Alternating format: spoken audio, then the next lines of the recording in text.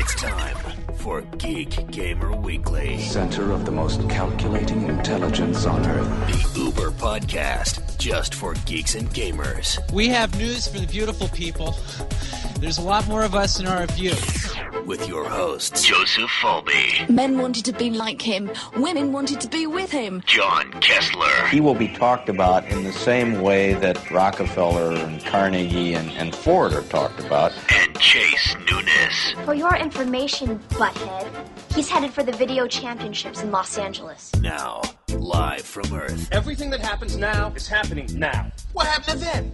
Past that. When? Just now. It's Geek Gamer Weekly. This is Geek Gamer Weekly, episode 224, recorded on Sunday, December 16th, 2012. Google. Geek Gamer Weekly is brought to you by Personas, makers of the Studio Live 1602 Performance and Recording Digital Mixer. For more information, please visit Personas.com. Hey everybody, welcome again to another edition of Geek Gamer Weekly. This is the Uber podcast for geeks and gamers. Back with you once again this Sunday evening on December 16th, 2012, just a few short days before the end of the world as we know it. So, why not do a show and talking about the top geek and gaming stories of the week and some ones that are obscure that you probably have missed. Joining us as always, first off here in the studio, the beautiful new studios,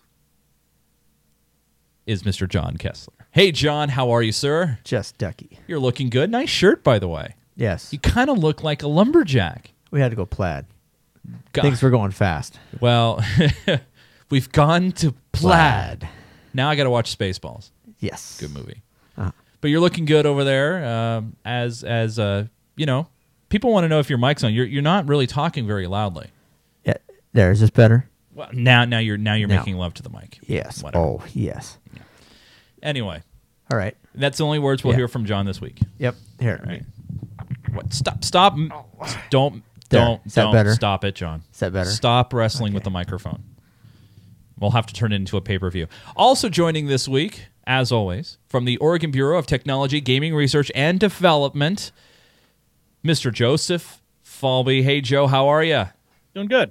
Good, man. How is life treating you? How are the cats? Not too bad. They're around here somewhere. They're probably arguing over who's going to get fed first. But I was going to say, did you have to break them up from a fight or something? I'm not sure. They're like I said, this is about the time when they expect to be fed, and they're not going to get fed for a little while, so they'll just have to suffer.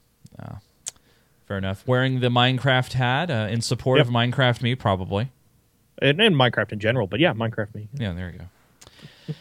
This week, we have a very special guest. Now, as some of you may know, we are simulcasted on the GFQ Network, guys from Queens, at gfqlive.tv. But not only we're on there, but it's also head up by a very famous guy. You may have heard about him on Windows Weekly as the slut to Paul Thurrott. Here he is, folks. Mr. Andrew Zarian. What's up, buddy? Oh, you caught me. Yes, I caught you, you slut. Oh, my beautiful sweet nectar wine. How you doing, guys? Good, buddy. How are you, man? I'm good. Apparently, I'm a slut, according to Mr. Leo Laporte. But that's fine. Coming from him, listen, he could call me whatever he wants. Well, now that you're famous, we have to have sluts on the show. I mean, at least one a week. So, Leo claims to be the podcasting. What is he? He's the president of the internet. He's the podcast creator of podcasting. I am the first slut of podcasting. Wait a minute. I thought Mr. Adam Curry was the father of podcasting. I don't know. Who knows? I swear. But you're staying up late, and at the same time, you're drinking the nectar of the gods and watching some wrestling. This is going to be an interesting show for me. This is my second glass of wine. I may or may not have taken some sort of sedative 20 minutes ago. Right. I'm watching pro wrestling, and I'm going to be doing an amazing show today. So we'll see how well I am doing within the next hour. I think by 10:30, I'll be slurring and cursing at people. It's a win-win-win. But that's nothing different from the other times I've been on the show, right? That's true. Well, that's I mean, true. you're always drinking something. And what are you drinking this week anyway? I am drinking a cheap wine, and the name of the wine is called Mommy Juice. Nothing like juice from mommy. No. Mother's milk. And as always, we hit the rock bottom of the show within the first 5 minutes. That's our goal to bring to you guys out there. So we have a great show lined up. We got some Google bashing. I don't know if you want to call it Google bashing, but we'll lead off with, I don't know if you want to call it the top story, but it's a story nevertheless. Google has announced that they are going to be phasing out Active Sync push email for free customers. Now, I know this sounds a little high technical and a little weird. I don't understand it because I don't know anything about the internets. So I'm going to have Joseph Falby break it down for us in layman's terms for you peeps out there. Joe, what is the deal here? What's going on? So there's actually two parts to this story. The first part, and I added the second part late, so that's why we haven't talked about it yet.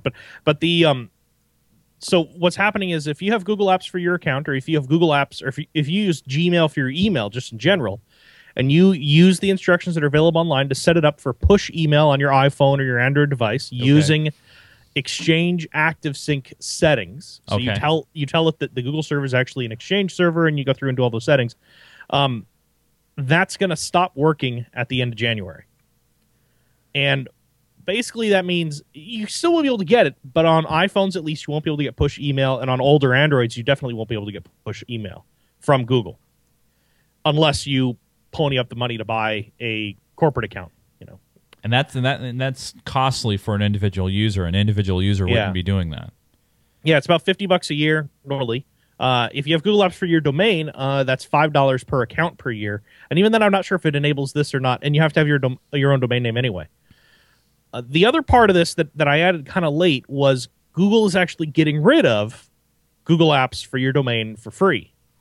Well, this is something that they announced before where they were going to start phasing that out. First, it was like 50 users, and then they went down to 10 users, and now they're just getting rid of it completely. Now they're completely getting rid of it, and you can't sign up a new account. And if you have one, you'll be grandfathered in. But they really want everyone to move to business, which is again $5 per email address or per account per month.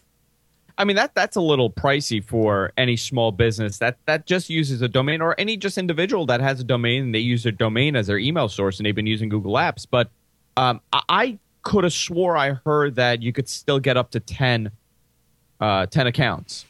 No, if you're bringing your own domain to Google, as of now, at least according to what I've found, you can't sign up a free account anymore. You have to sign up Google Apps for Business. Okay. So has Google come out with an explanation on this, on why they're doing this? Is this purely a money-making measure where they're Google short?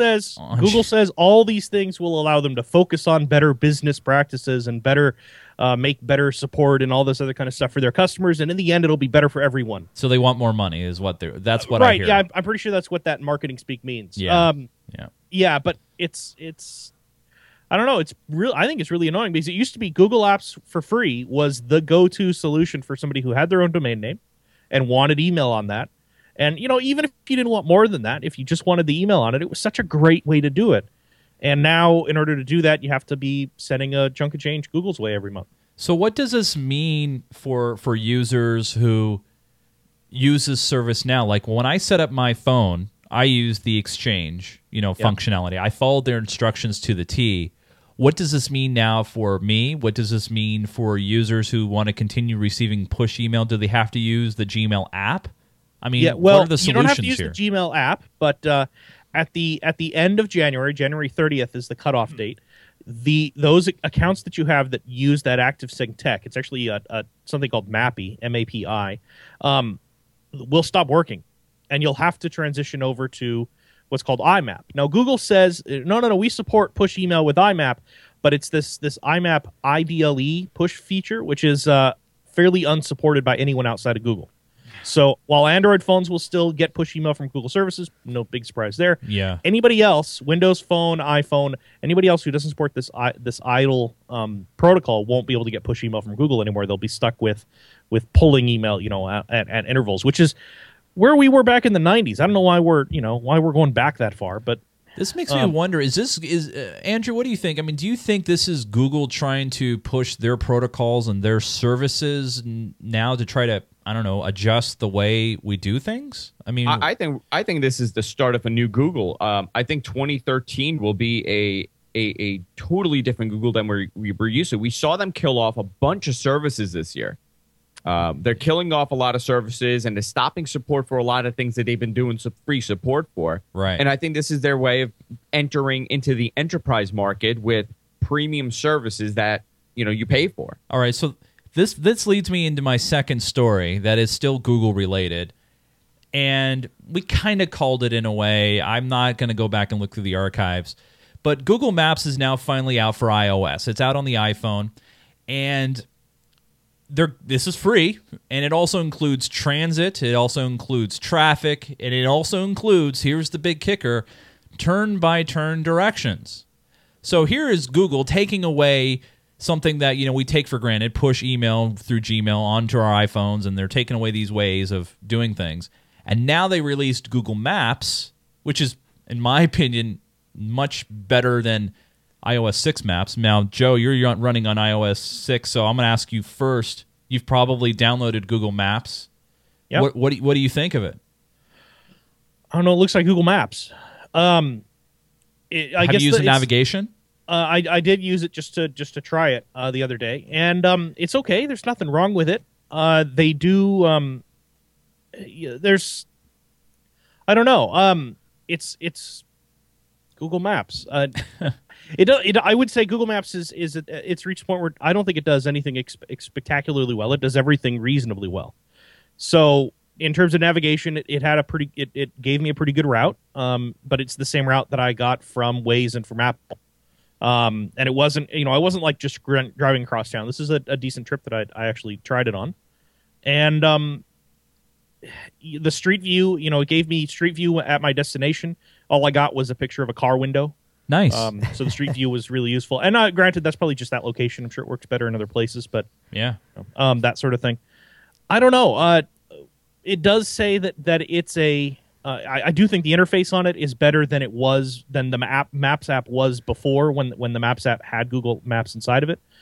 I think the maps themselves, and I don't know how to quantify this, but I think Apple's maps are prettier. Yeah. I just think they look better. The colors seem to be a better fit, that sort of thing. I don't know. It's not. I would say it's good. It's certainly not bad. And for people who are missing some of the features like the transit stuff, that sort of thing, and weren't in a city where they had an alternative. Portland has a bunch of alternative apps that support the transit system here. I could see why that would be really, really valuable to them and why they would really want that. But for me, I can't get across the idea of hitting my Siri button and just saying drive me home or give me directions to so and so or some address in my address book or that sort of thing, and having it just do it. Right. For me, that convenience factor is worth it to go there. And again, I never, I know a lot of people make jokes about having all these problems with Apple Maps getting them lost in different places. I've never run into that problem. Of course, I guess I'm a little more accepting of that because I did use Waze for a long time, and it was notorious for giving you ridiculous routes. Yeah, it would take you weird places for sure. But you know what? Actually, probably Waze has done the best thing recently, at least of routing. I think it's done the best in terms of doing adaptive routes. So as the conditions change, it's actually given me different routes and said, I can save you 10 minutes if you turn right here instead. Well, that sort of thing. That's one of the beauty things about Waze. It's the whole crowdsourcing aspect. Yeah. Which nobody else really has. No one has at this point, and you're able to flag police and cameras and other things of that nature. Yeah. What about you, Andrew? I mean, Google Maps now on the iPhone. Some people are even saying that's even better than Maps on Android. What do you think about it? The whole wasn't the big fuss part of the big fuss. It had to do with the fact that Google did not want to give Apple turn-by-turn navigation. Right. Yes. And now we're seeing it on Google Maps for iOS.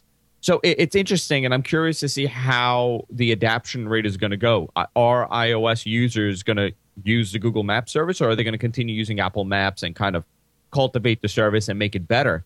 I personally love Google Maps. I don't use a turn-by-turn navigation because I have navigation in my car, but I can see how important it is. There's been a couple times where I was looking for an address in Midtown Manhattan, and I kept walking around. I couldn't find it. I took Google Maps out, and I did the turn-by-turn, and I got to the place. So I can see how it's handy when you need it, but I find that an interesting part of this. I didn't expect them to release turn-by-turn, and they did. I don't know if that's like an FU to Apple, like, hey, we didn't want to give it to you, but here it is now since you're competing with us. Well, you have to remember Nokia has done their own maps thing too, and this is, they looked at Google and said, no, screw that, and did their own maps thing. So now we basically have, depending on the platform you're on, you have as many as 4 different choices for maps. You can have Apple's maps, you can have Google's maps, you can have Bing maps, or you can even have Nokia maps. And I've actually seen Nokia's maps showing up in a few different websites now. So it's interesting. I don't know why. I'm with you there. I'm not sure why they added the navigation to it. I guess I know they should have, and I think people would have been really pissed at that. I think they had to, because in order to compete with Apple, to compete with it's all the one up. It's not just one up. It's just to be on the equal playing field. That's all. And so maybe part of the Apple's move to do their own maps thing was also a middle finger, so to speak, to Google, saying, "Look, if you guys aren't going to do it, we're just going to do it ourselves, and you guys can go all eat turds. We don't care." Well, that relationship between Google and Apple has been falling apart for a long time. I mean, that's the interesting thing. We've seen Apple adapt less and less Google services since Android came along, and I think this is just a natural progression of things. I think everybody wants their own proprietary services to go with their environment, their ecosystem. Let's move on, shall we? Next. Our final Google story. I'm going to get the 3 Google stories off the top here, out of the way, so we don't have to talk about them again. Now, Google, in order to appease copyright holders, television, networks, books, you name it, anything that deals with copyright, they released a tool back in May that allows those said parties to go online and request to have something taken down from the Google search index to be removed. And this is an incredible number to think about. They get 2.5 million copyright removal requests a week. 2.5 million a week. This is up from 250,000 a week in May. Now,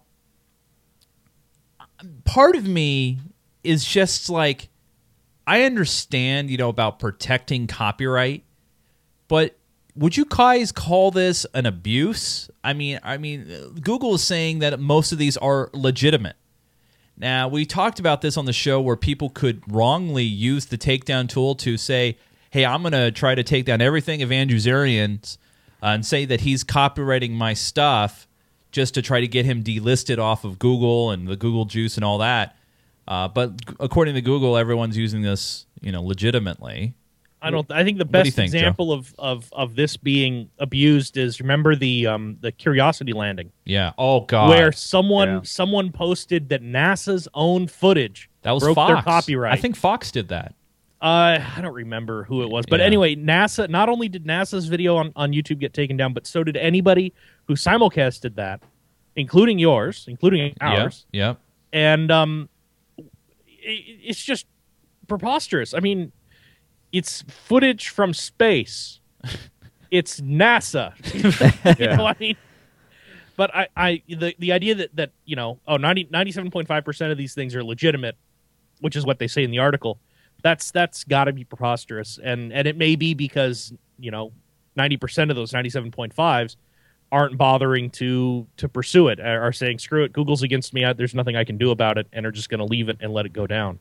Well, I mean, let's talk about fair use, right? How does Google know, and how do they define fair use? Is it an algorithm that's finding the problems with the video? So if it's an algorithm, how does an algorithm determine what's fair use and what's not?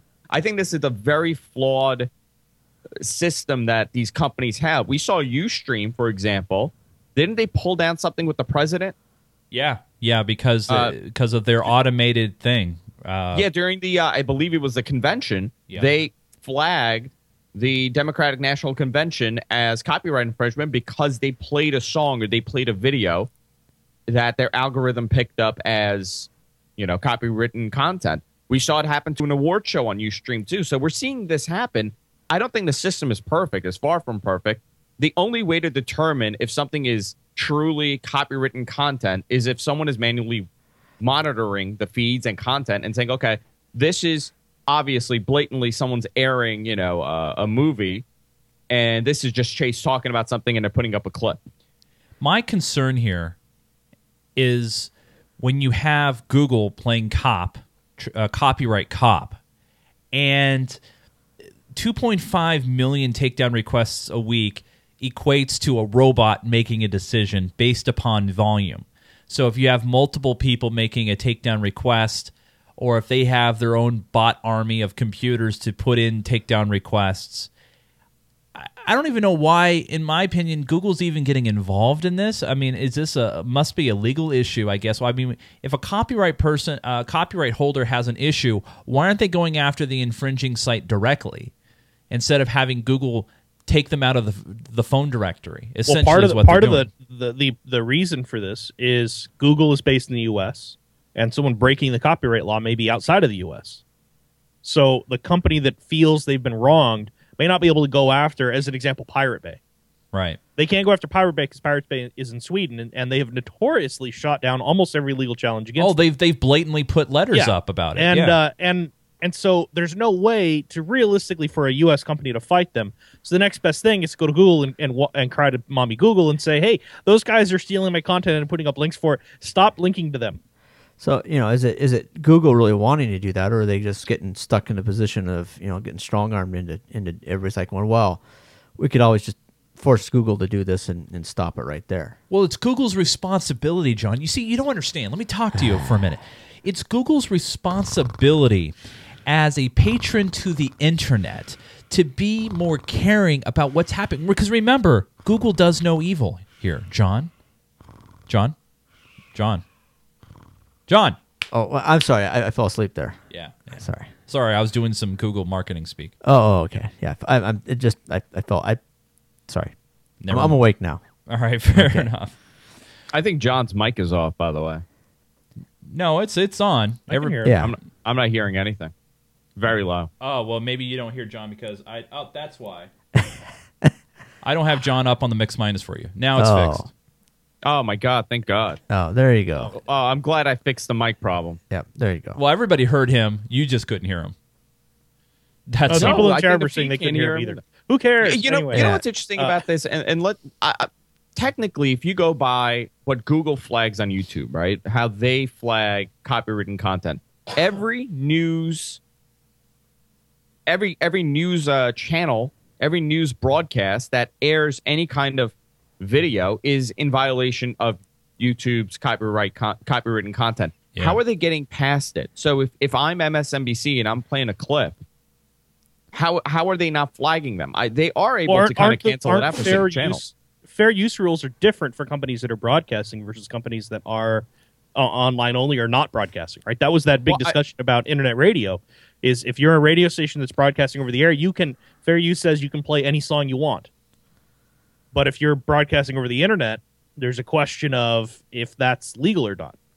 Well, doesn't fair use also allow us? I mean, we're technically allowed to replay a portion of a video or movie if we're commenting on it. Yeah. We fall under fair use. Yeah, but what happens theoretically? But the question is how. I mean, the issue becomes if somebody issues a takedown notice and YouTube or somebody doesn't back down right away, then how many thousands or tens of thousands of dollars in attorney fees are you willing to spend to enforce the fair use rules that you have? Or the worst thing that happens is when you have a small independent internet broadcaster like me who decides, hey, we're going to take time out of our evening and we're going to broadcast the NASA lander, the Mars lander, and then we get a takedown notice on YouTube from a major company. We're trying to, be independent and jump to the forefront, but we're so small and so minuscule that I go ahead and I file that counter appeal it doesn't matter because it doesn't get looked at for another 25 to 30 days, and then finally gets lifted at the end of those 30 days. Yeah, I've At which appealed. point it's I've old news appealed a anyway. whole bunch of them. Yeah. I've appealed a whole lot of these, and I've won every one except for one video. And the one video that I lost, it was a video I made with iMovie with the stock iMovie sound effects and sound clips. Yep. It was a video of me going in the snow 2 years ago. I remember. And it got flagged 2.5 years after I made the video. And I fought it, and they go, no, sorry. This guy, I didn't win the appeal. And I was banned, I think, in Germany. Well, who it flagged just shows do they even tell you what company it is that flagged it? Yeah, I can't remember. It's one. I think it's like something fish, Rumble Fish.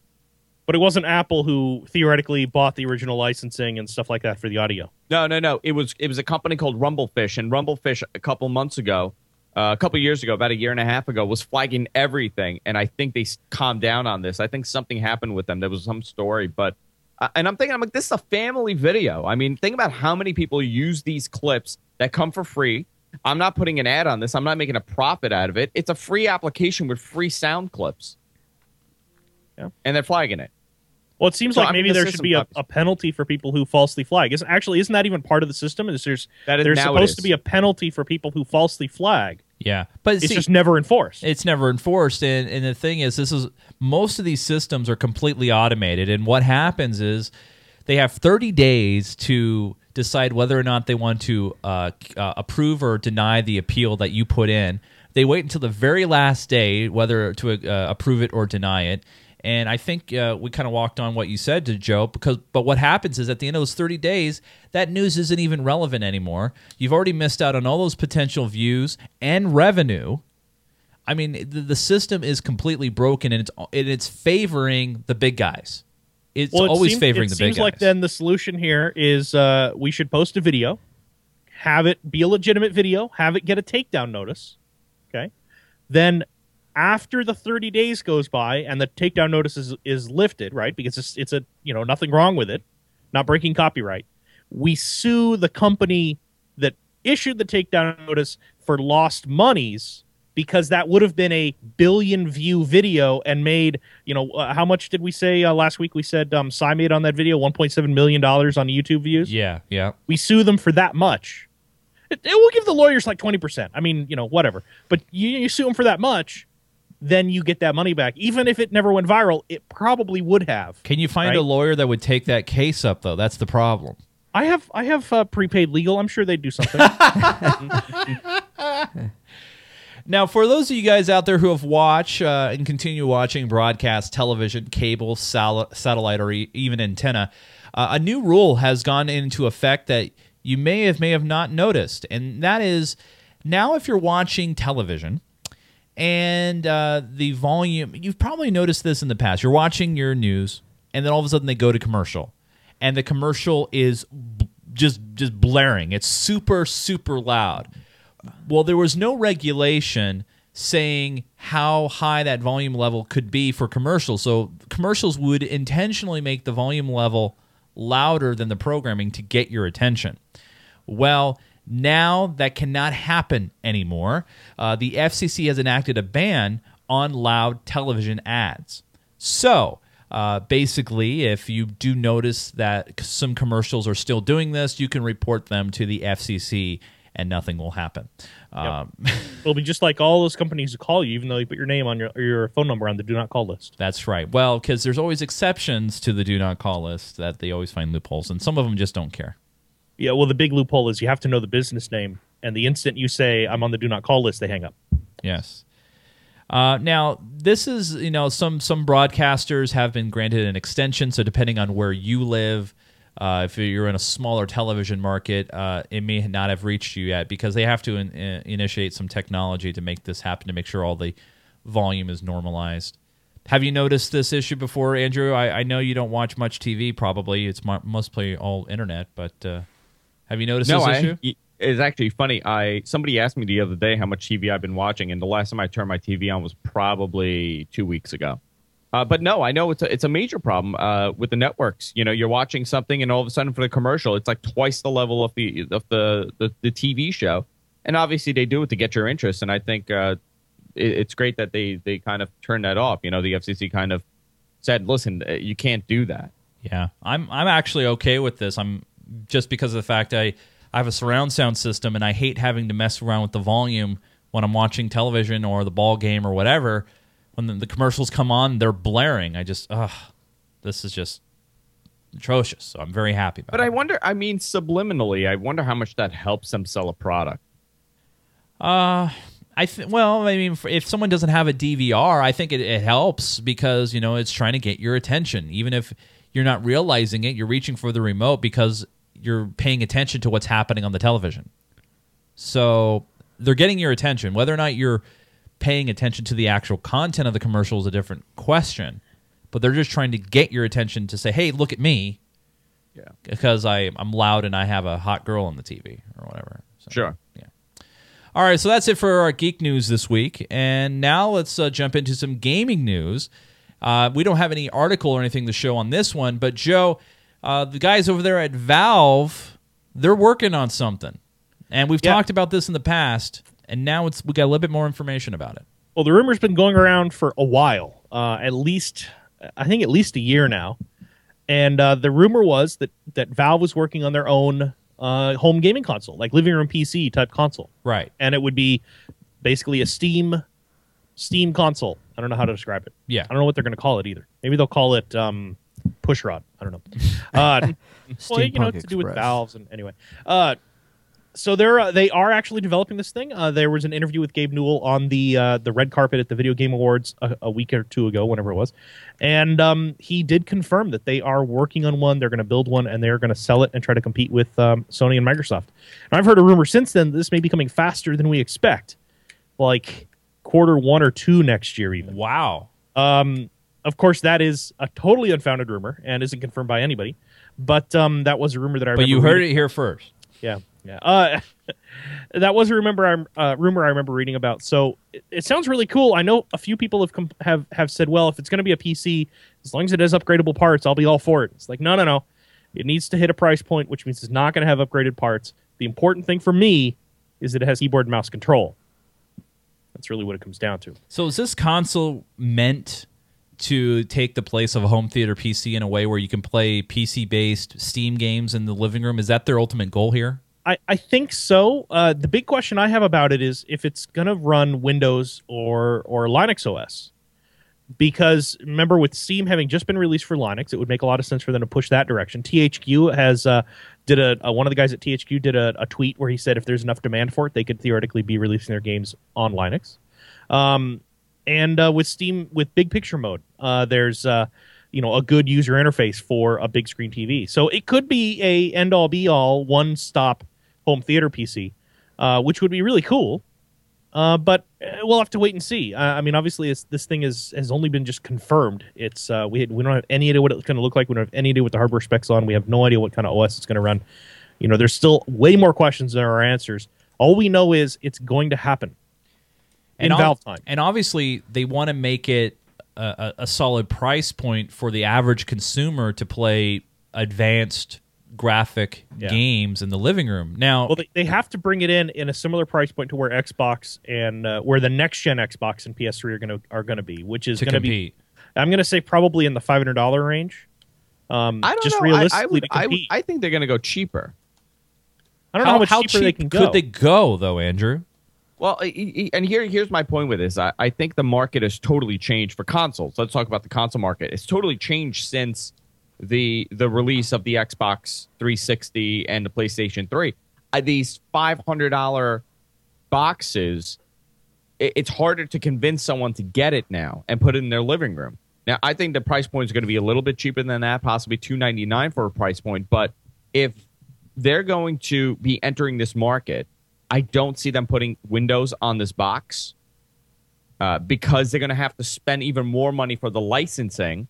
And who knows if Microsoft wants to license Windows for this console, considering it's competing with them in the Xbox market. Windows 8 would work great in the living room. What are you guys talking about? The tile interface, and you can use the Kinect camera, and you could touch the tiles. I think it would be great. Sure, but I don't see them actually having that interface. They want their own interface on this thing. That's right. They want it to be identifiable with their brand, and I can't see them, just running Windows and here's an app on this thing. Now, John, yeah, that's a big part of what the big picture mode is. If you have Steam, you can give it a try and get an idea of what it'll feel like, what it'll look like. But that's mostly what big picture mode is going to be about. John Kessler, you've been really quiet. You've been chatting with the people in the chat room. But, you have a home theater PC. Yes. Would something like this from Steam actually appeal to you? Like Joe said, if you had mouse keyboard support, it would have to have that. I'm just not a controller guy.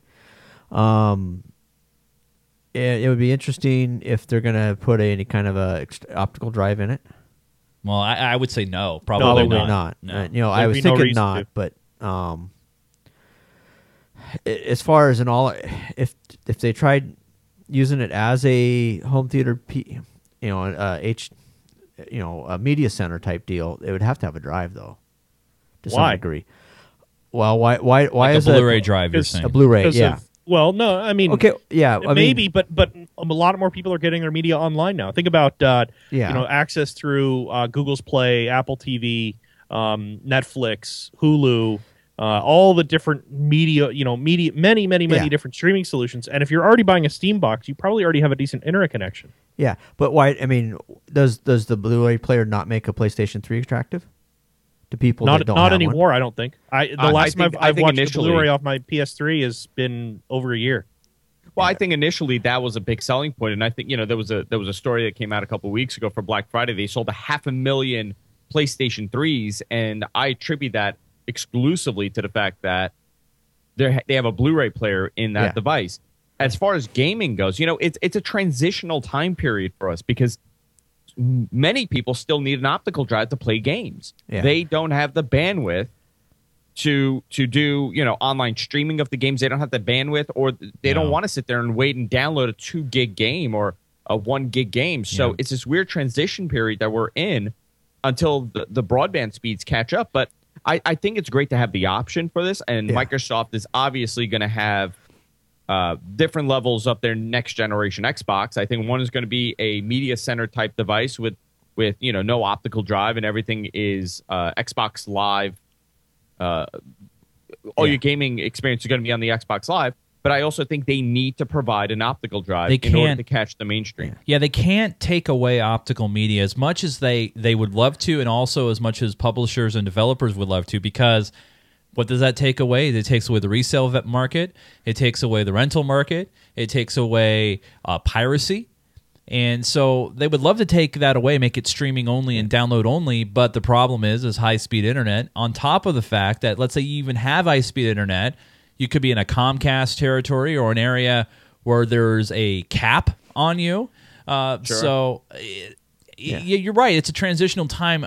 I don't see them getting rid of optical media. And by the way, most people aren't aware of these caps and these problems that they have with their ISPs. No. And you know what? If they're downloading, imagine if you're downloading 4 games a month, for example, and they're 2 gigs each. I mean, those are hefty size games. Yeah. A lot of people don't understand how these work. Some people have, 4G hotspots in their house, and that's what they're using for their internet. Here's another scenario, and I got an email about this a couple of weeks ago. Somebody brought up the fact that, let's say they go to a non-optical, internet-based device for the next generation Xbox. And a lot of people have the consoles in their living room, or they have it in their basement, which is their gaming room. And their routers are maybe 2 floors away or a floor away. What is your experience going to be like if you're on Wi-Fi connection and your connection's not that great? You're screwed.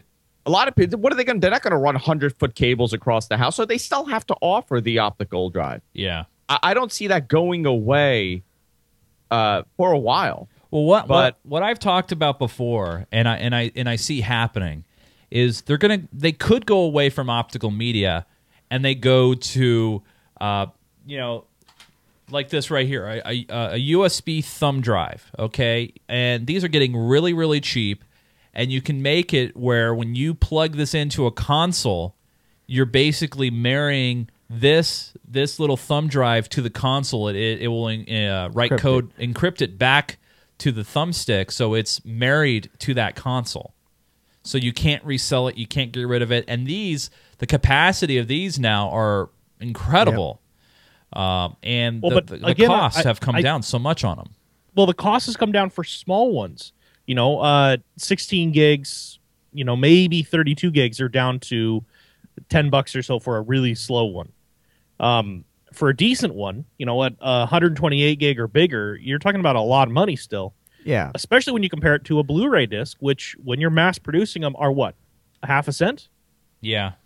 If they're already talking about, well, games are $70 and they're not making enough money on them, which whether you believe that or not, that's your own problem. That's a whole other story. Yes.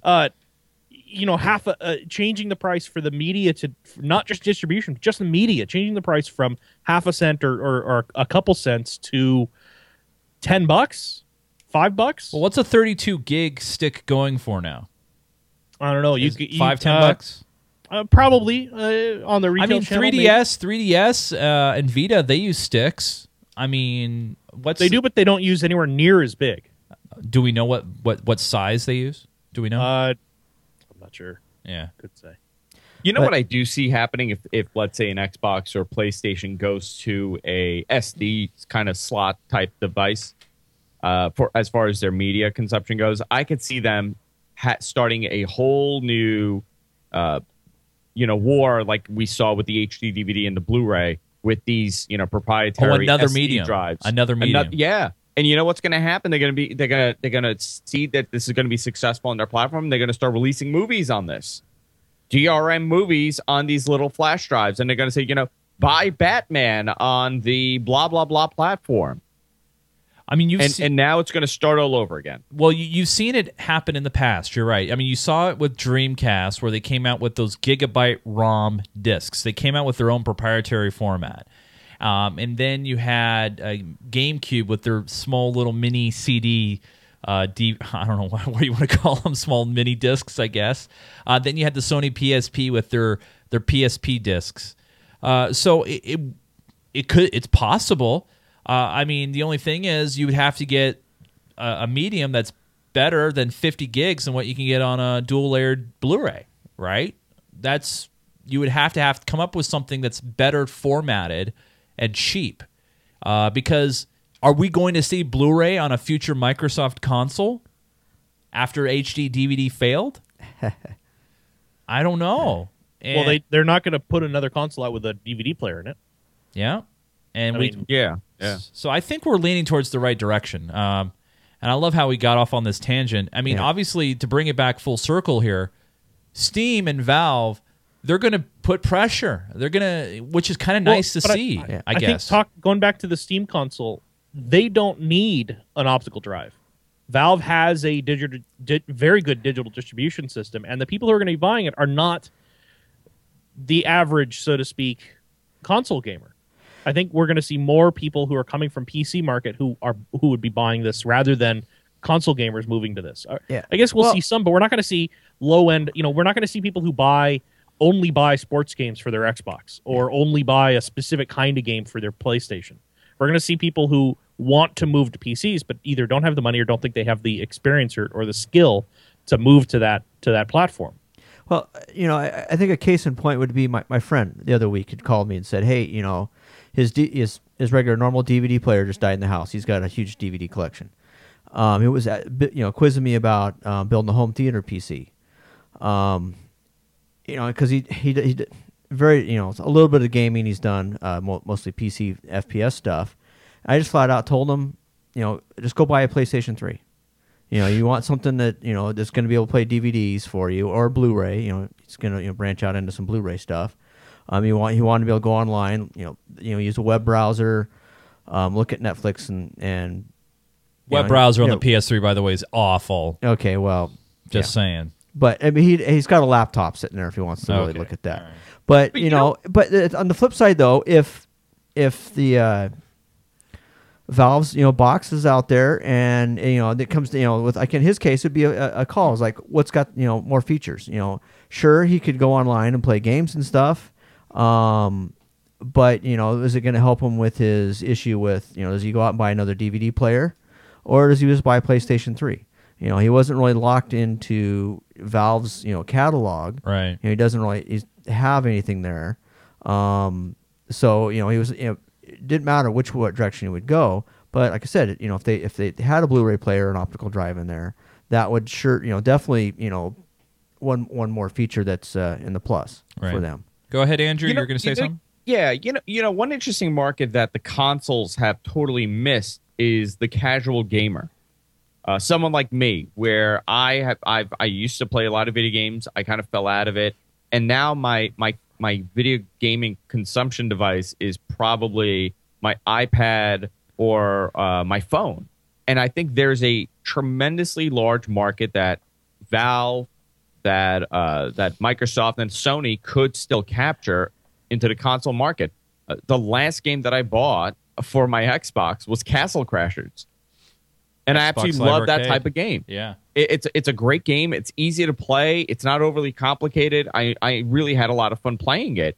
And I think these are the type of games that are going to keep these devices alive in the living room. Because if you look at it, how many Xboxes have been sold over the last couple of years? You're talking about 60 million devices over the span of 60 million, let's say. Yep. I think it's like 70 million. I think PlayStation is around 72 million. That's not a huge portion. How many people have downloaded games on their iPads?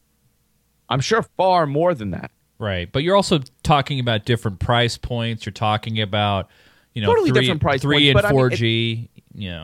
Yeah, but I mean, let's look at it this way. It's not a difficult thing to capture. If you get an Xbox, and I'm saying, you're going to pay $299 for it.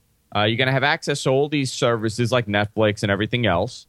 Plus, if you're a gamer like me, you could download $9.99 games on there. I'm willing to pay $10 for an easy game, something that looks nice and it's fun to play, rather than me having to think over and over again. Right. I think there's a huge market there, and the evolution of these consoles are going to be defined by this type of casual gamer, not the hardcore gamer, because they're going to buy it anyway. Well, you're seeing that on all platforms, and I think Microsoft, they've kind of turned into where they've been really trying to push this lately, where you could play a game on your Xbox 360 and then pick it up on your Windows phone, and then play it again on your tablet or on your Windows Surface or Windows 8 or whatever. Their whole Xbox gaming mantra. Not games for Windows, Joe. I want to be very specific. No, they dropped games for Windows to push this Xbox on Windows thing. Yeah.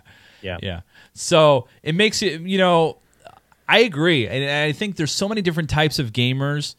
To try to do a one-size-fits-all approach is very, very difficult. And I'd be interesting to see what Valve does with their console. I mean, I know this is how our initial conversation got started, but they've already gone. They're trying to bridge the gap between the hardcore gamer and the casual gamer by introducing the big picture mode, where it's very, very easy to play games in your living room.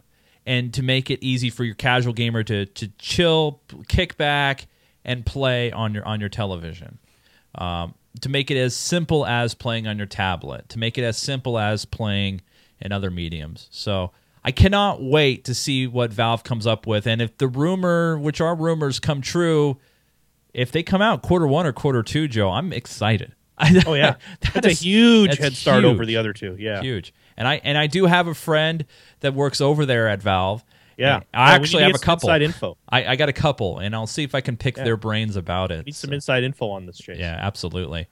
Well, you guys, it's about time again for our picks of the week. Now, these are we're highlighting some neat and geeky things that we like. It could be a news story. It could be a piece of hardware. It could be software. It could be a game. It could be an app. Really, it could be anything. It's our individual picks that we like to share with you guys.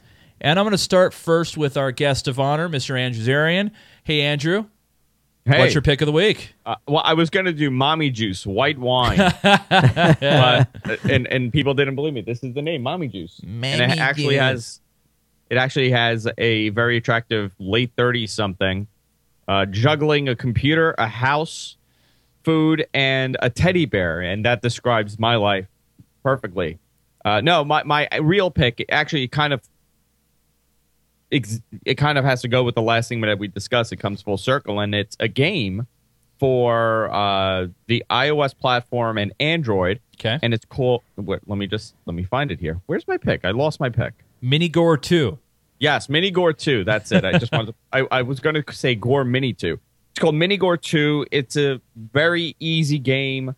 I don't know if you have it there. It's actually really cool, and I thought it was going to be a much shorter game than it is, but I've been playing it for 3-4 days, and I'm still playing it. So pretty much you're this guy, and you're running around, and you're shooting zombies, and you're killing stuff, and you level up, and you get different guns along the way. It's actually really fun to play. I'm showing a clip of it right now for people who are watching the video. It kind of looks like a Minecraft character in a way. But yeah, it kind of does. Yeah, it kind of does. The characters resemble Minecraft.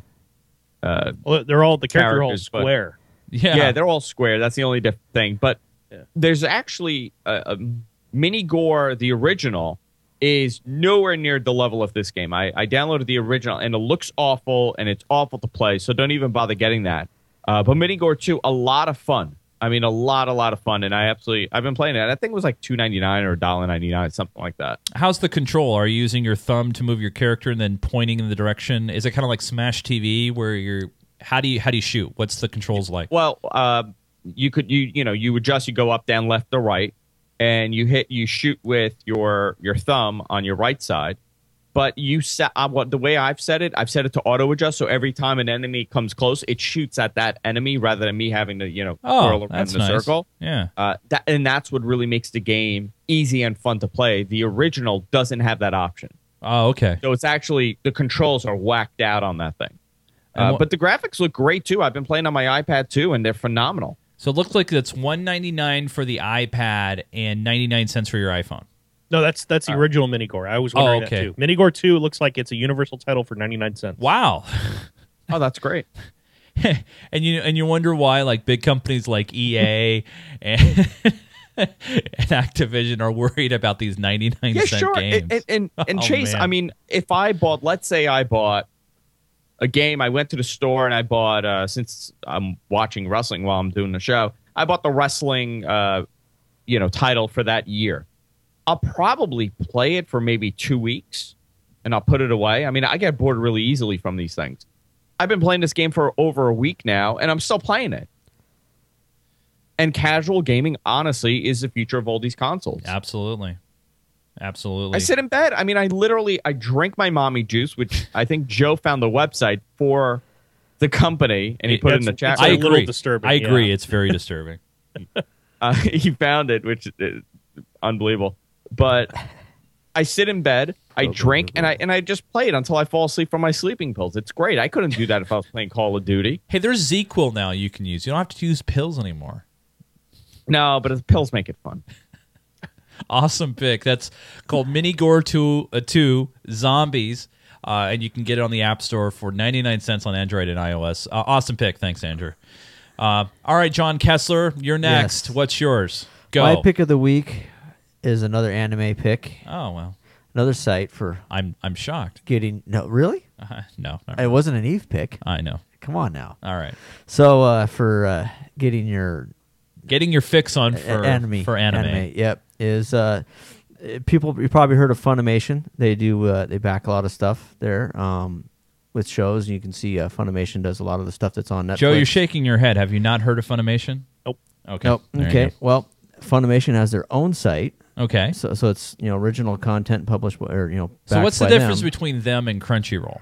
Some of the stuff actually on Crunchyroll is licensed from Funimation. Oh wow! Okay. So it's more going a little more to the source. There's some stuff that's on Funimation you won't find on Crunchyroll. Now, is it one of those things where you have to pay for a subscription, or is it just it's a pay-per-view? You got to buy what you want. No, whatever. It's $7 a month. There's a subscription. They do have free. Unlike Crunchyroll, you can just go to their site and look at some stuff. Funimation does require that you create an account, but you don't have to. It doesn't have to be a paid account. So some of the stuff, once you've paid, join the site, you can view it. But not all content is available to the free accounts. Got it. Okay. I just found their site last night. Oh wow. So it's so good that you brought it up as a pick today. Yep, just throwing it out there for people. Very good. So for more information, people can head over to Funimation. I want to say Funimation. Yep. Funimation. MATION.com. Nice pick, Mr. John Kessler with the anime again. All right, Joseph, Joe, what's your pick of the week? We've talked about these kind of devices before. Little boxes that you can use to check your power usage and stuff like that in your home. This is a little bit different take. This is a project that's up on Indiegogo, which is a little bit like Kickstarter, but fairly different. They're doing what they're calling the meter plug, and it's this little plug that you basically plug into your outlet, and you plug a device in line to it, and it records your usage. And then you can link to it using your smartphone or your tablet. iOS or Android is what they're saying they'll support, and it will tell you how much power that's used over the last, right now, over the last hour, over the last day, over the last week, over the last month, over the last year, as long as you want to have it on there. And it even has some really cool control for vampire. People have heard about vampire devices where even though it's turned off, it's still drawing some power. So it has some ways to get around that and save you some money on your power bill, hopefully. But it looks really cool. I haven't decided if I'm going to back it yet or not, but they're going to bring out models for all the different plug standards, USA or North American plugs, the UK plugs and European plugs. They're going to have a lot of different options there. You can use it, of course. You can use it with the power strip if you want to, that sort of thing. So it sounds really cool. It looks really cool. It looks like they've actually got some pre-production units all built and ready to go. And they're still working on their app development. They say they're in beta on it right now, but the hardware and software is finished. So I think they're hoping, they're saying that if you were to pledge and pick up some of these, and they're available for not all that much money, you get them as early as April this next year. So for an idea of pricing, if you want one, you can pick up one of them for $45, and then it goes down in price the more you get. So you can, for $165, you can get a 4-pack, a 4-plug pack.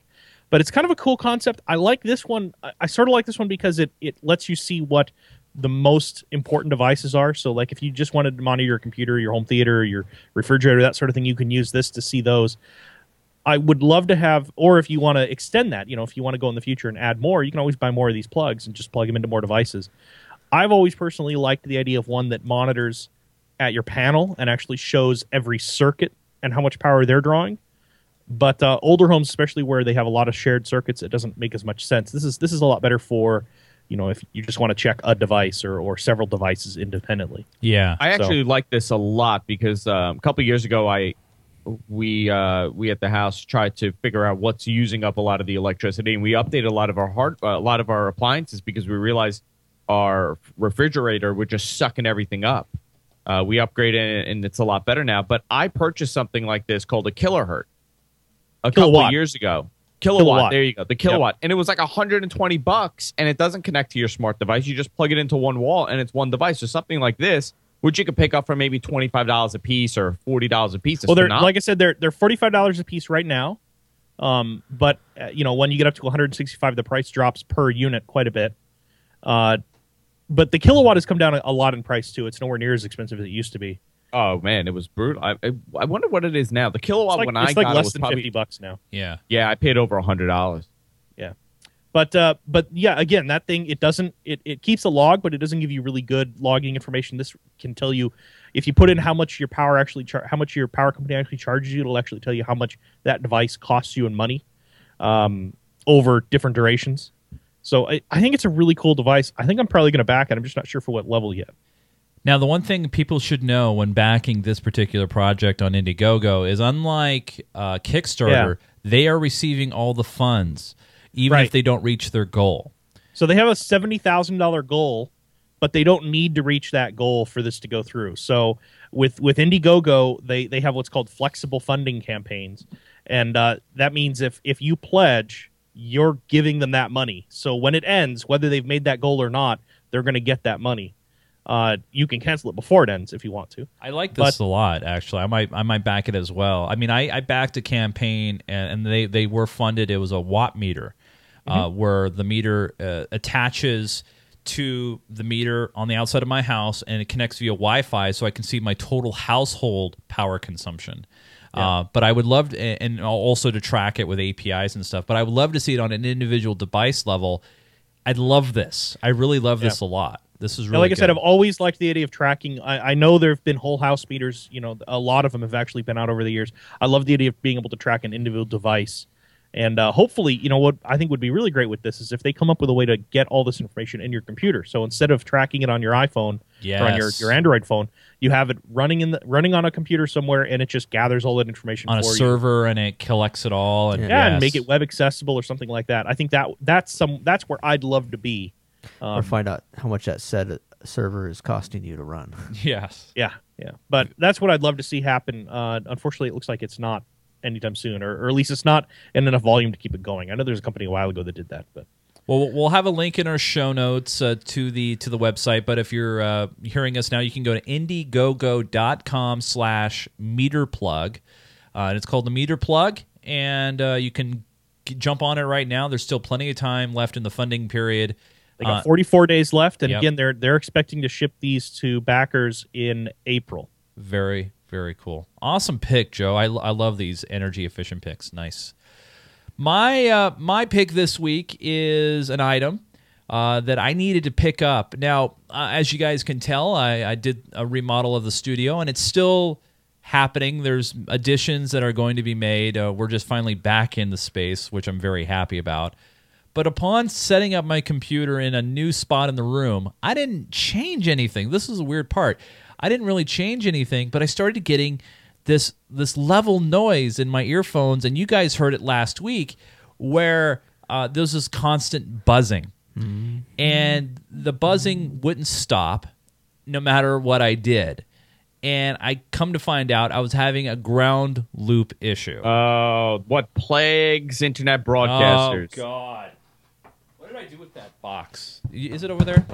John? Smash, crash. Thank you. Ground loops are just like one thing that haunts all internet broadcasters. Yes, you're so right. And what a ground loop is in layman's terms is you're basically hearing the computer noise coming across your line.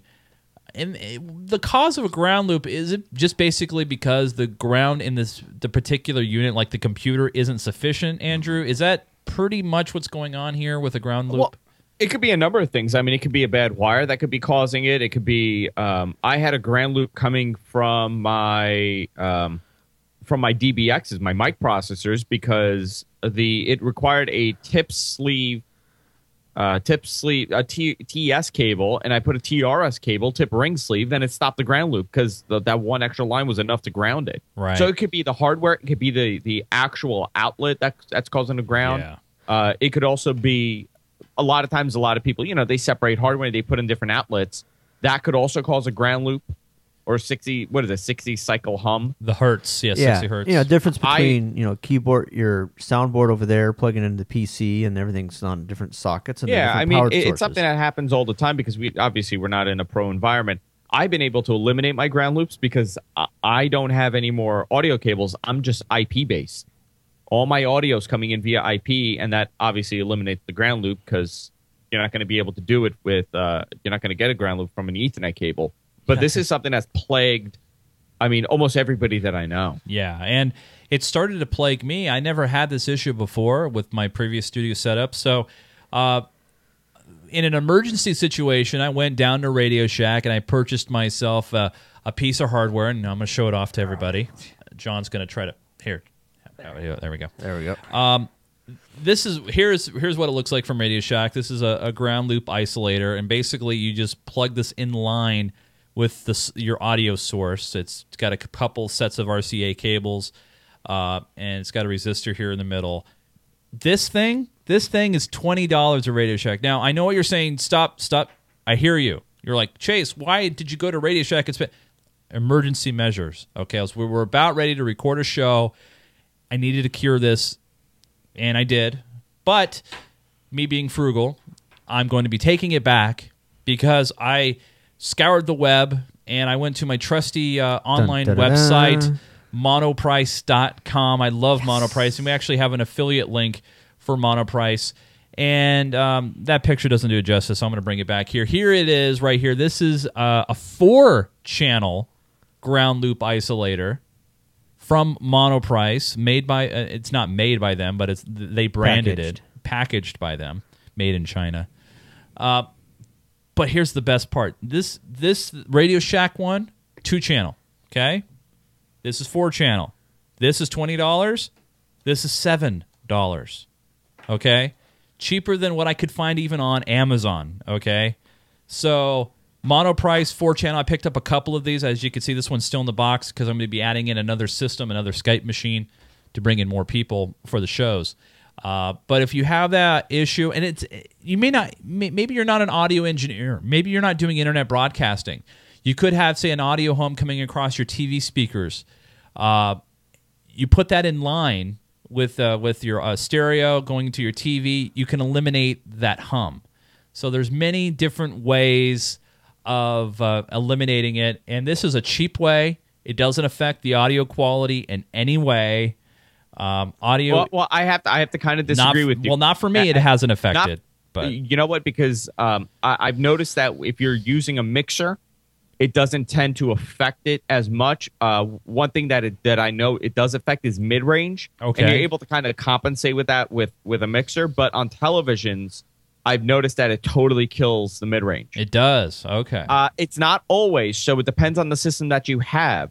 But I warn people that have TVs and they're hooking it up to their stereo system. There's a possibility that it may kill your mid-range. It's not always in every situation. Most people probably won't hear it either, but that's what I've noticed. Yeah. Fair enough.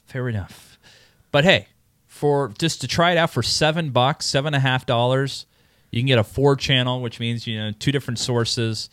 I got a couple behind my soundboard right now. It's phenomenal. It eliminated all the noise. It's great. You guys don't hear it because it's working. And it comes in a nice package. What noise? Oh, God, can I tell you how many podcasts I've done and the return audio has an awful, awful buzz? I mean, just unlistenable. How is the return audio from me, Andrew? It's actually, you know what, one of the best that I've had. Thank you. I'll be honest. And I'm not just doing that to stroke you, obviously. I'll take the stroking. As far as return audio goes for a podcast with multiple people, it's probably the best, if not one of the best, if not the best. Oh, hush. Thank you, sir. And that's all thanks also to Personas. We talked about them on the last show, but they were gracious enough to step up and become a sponsor of the network. And but really, the ground loop isolators, they're king. And if you have that weird sound noise issue, give them a try and use Monoprice. Save yourself the money and use our affiliate link on our website if you guys want to save the cash. Well, that's wrapping us up for another beautiful episode 224. I want to say a big thank you to Mr. Andrew Zarian, guys from Queens at GFQLive.tv. You can follow him on Twitter at Andrew Zarian. And what do you got coming up over the next couple of weeks? Are you going to be taking time off for the holidays, or what's on the schedule? What's on the plate? I need some time off because I'm losing my mind. Yeah. We're just sticking to it. We're just doing our shows for the next couple of days. We're going to take the first week in January off. Rest. I need some rest. I need to have some time for myself. I may be going to Los Angeles at the end of January, so we're going to be doing a special LA show for that week. A lot of stuff. I mean, we're still developing shows, and we're chugging along and just hanging in there with the GFQ Network. Anything new coming down the pipe at all, or is just sticking with what you got right now? Well, to go with today's topic of pro wrestling, I am wearing a pro wrestling shirt. We're going live with our pro wrestling show January 1st. Cool. Who's hosting that? I'm going to be doing it with Rich Stambulian from Behind the Counter. Very cool. The comic book show that we have. Looking forward to that. And I'm showing everybody the guysfromqueens.com website where you can check out all the previous shows. And we are revamping the entire site. I forgot to mention that. Oh, really? When's that going to happen? We're going to start development early January. We'll probably go live in a month or two after that. Oh, very good. But total rework of the entire thing. More video focused, or is that basically where it's going? Or yeah, I mean, it's a weird blend. I mean, you probably have the same issue as me. You don't want it to be too much video because then it takes away from all the other content. Right. So how do you represent everything on one page without it being cluttered? So we have a couple ideas, and we're just testing everything out now. Hopefully, we'll get everything done by February. Good luck, man. Yeah, I know. Joseph Falby, my co-host over there on Minecraft Me, which, by the way, we'll be doing a show this week on a Wednesday, I believe. That's our plan to do our... So we will have one more live show before he goes on vacation. Then we have a Christmas episode coming up as well that we have to cut in some more pieces for. Yep. And, Joe, you had something you were showing off there. Well, not much. What's that? That's John's Nexus. Oh my god! It is. You stole John's. Somebody had it listed on Craigslist down here in Portland. How much was it? How much was it? It was like $5. Wow! Wow! You got my Nexus for $5. You overpaid. I'll give you 15 for it. Yeah, this is this is my new Nexus 7 I picked up. I tweeted that I got a Kindle Fire HD 8.9 the other day. Yeah. And it's terrible. So I sent that back, and I picked up a Nexus 7 instead. I got that last week. Which one did you? The 32 gig? The 32 gig Nexus 7, yeah. 16 gig is back ordered. Okay. So, but not too bad. I mean, I've been happy with it. I've been playing with it a little bit, and it's a lot smaller than my iPad is, of course. But I don't know. It is much better than the Kindle Fire is. I will say that much. Cool. You can follow Joe on Twitter at Falby, Falbey, and you can also check him out as well on Minecraft Me on geekgamer.tv. John Kessler, our lumberjack. Yes. He's always just Ducky. He plays EVE Online, but he's not anywhere else. He's not on Twitter. He's not on Facebook. He's not even on Google+. Nope. But you can find him here on our show. He's on email. He's on email. Isn't he on the email? I think he's on the email, isn't he? I think so. And you can tastefully find John. He only comments during very key parts of the show. They're very important. Right, John? John? Oh, John, yes, your mic is working. Oh, okay. Yes. John, as always, thank you very much. I appreciate it. And you guys, I want to thank you guys. I want to thank all you who are hanging out in the chat room, watching us live on either geekgamer.tv or gfqlive.tv.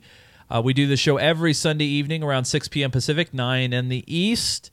And by the way, if you want to catch any of our back catalog of episodes, or if you want to check out Minecraft Me or engage into our community, which we have a huge community forum, you can always head over to geekgamer.tv.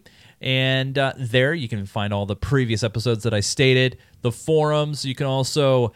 if you're doing any shopping for the holiday season, use our Amazon affiliate link or Monoprice if you want to go that route as well. And if you're subscribing to us on iTunes or using your Android podcatcher, I appreciate it. I know we all do, and I want to say a big thank you. And you can join us later on in the week for some Minecraft Me action before Joe takes a well-deserved vacation, and we take some time off as well, but we'll still be popping out the episodes. Well, that's it this week. Thanks so much, you guys, for joining us. For Mr. Joseph Falby, John Kessler, our special guest, Andrew Zarian. My name is Chase Nunes. That's it. Until we all talk again, we are all silent. Say goodnight, Gracie. Good night, Gracie. Take care. Brush your hair.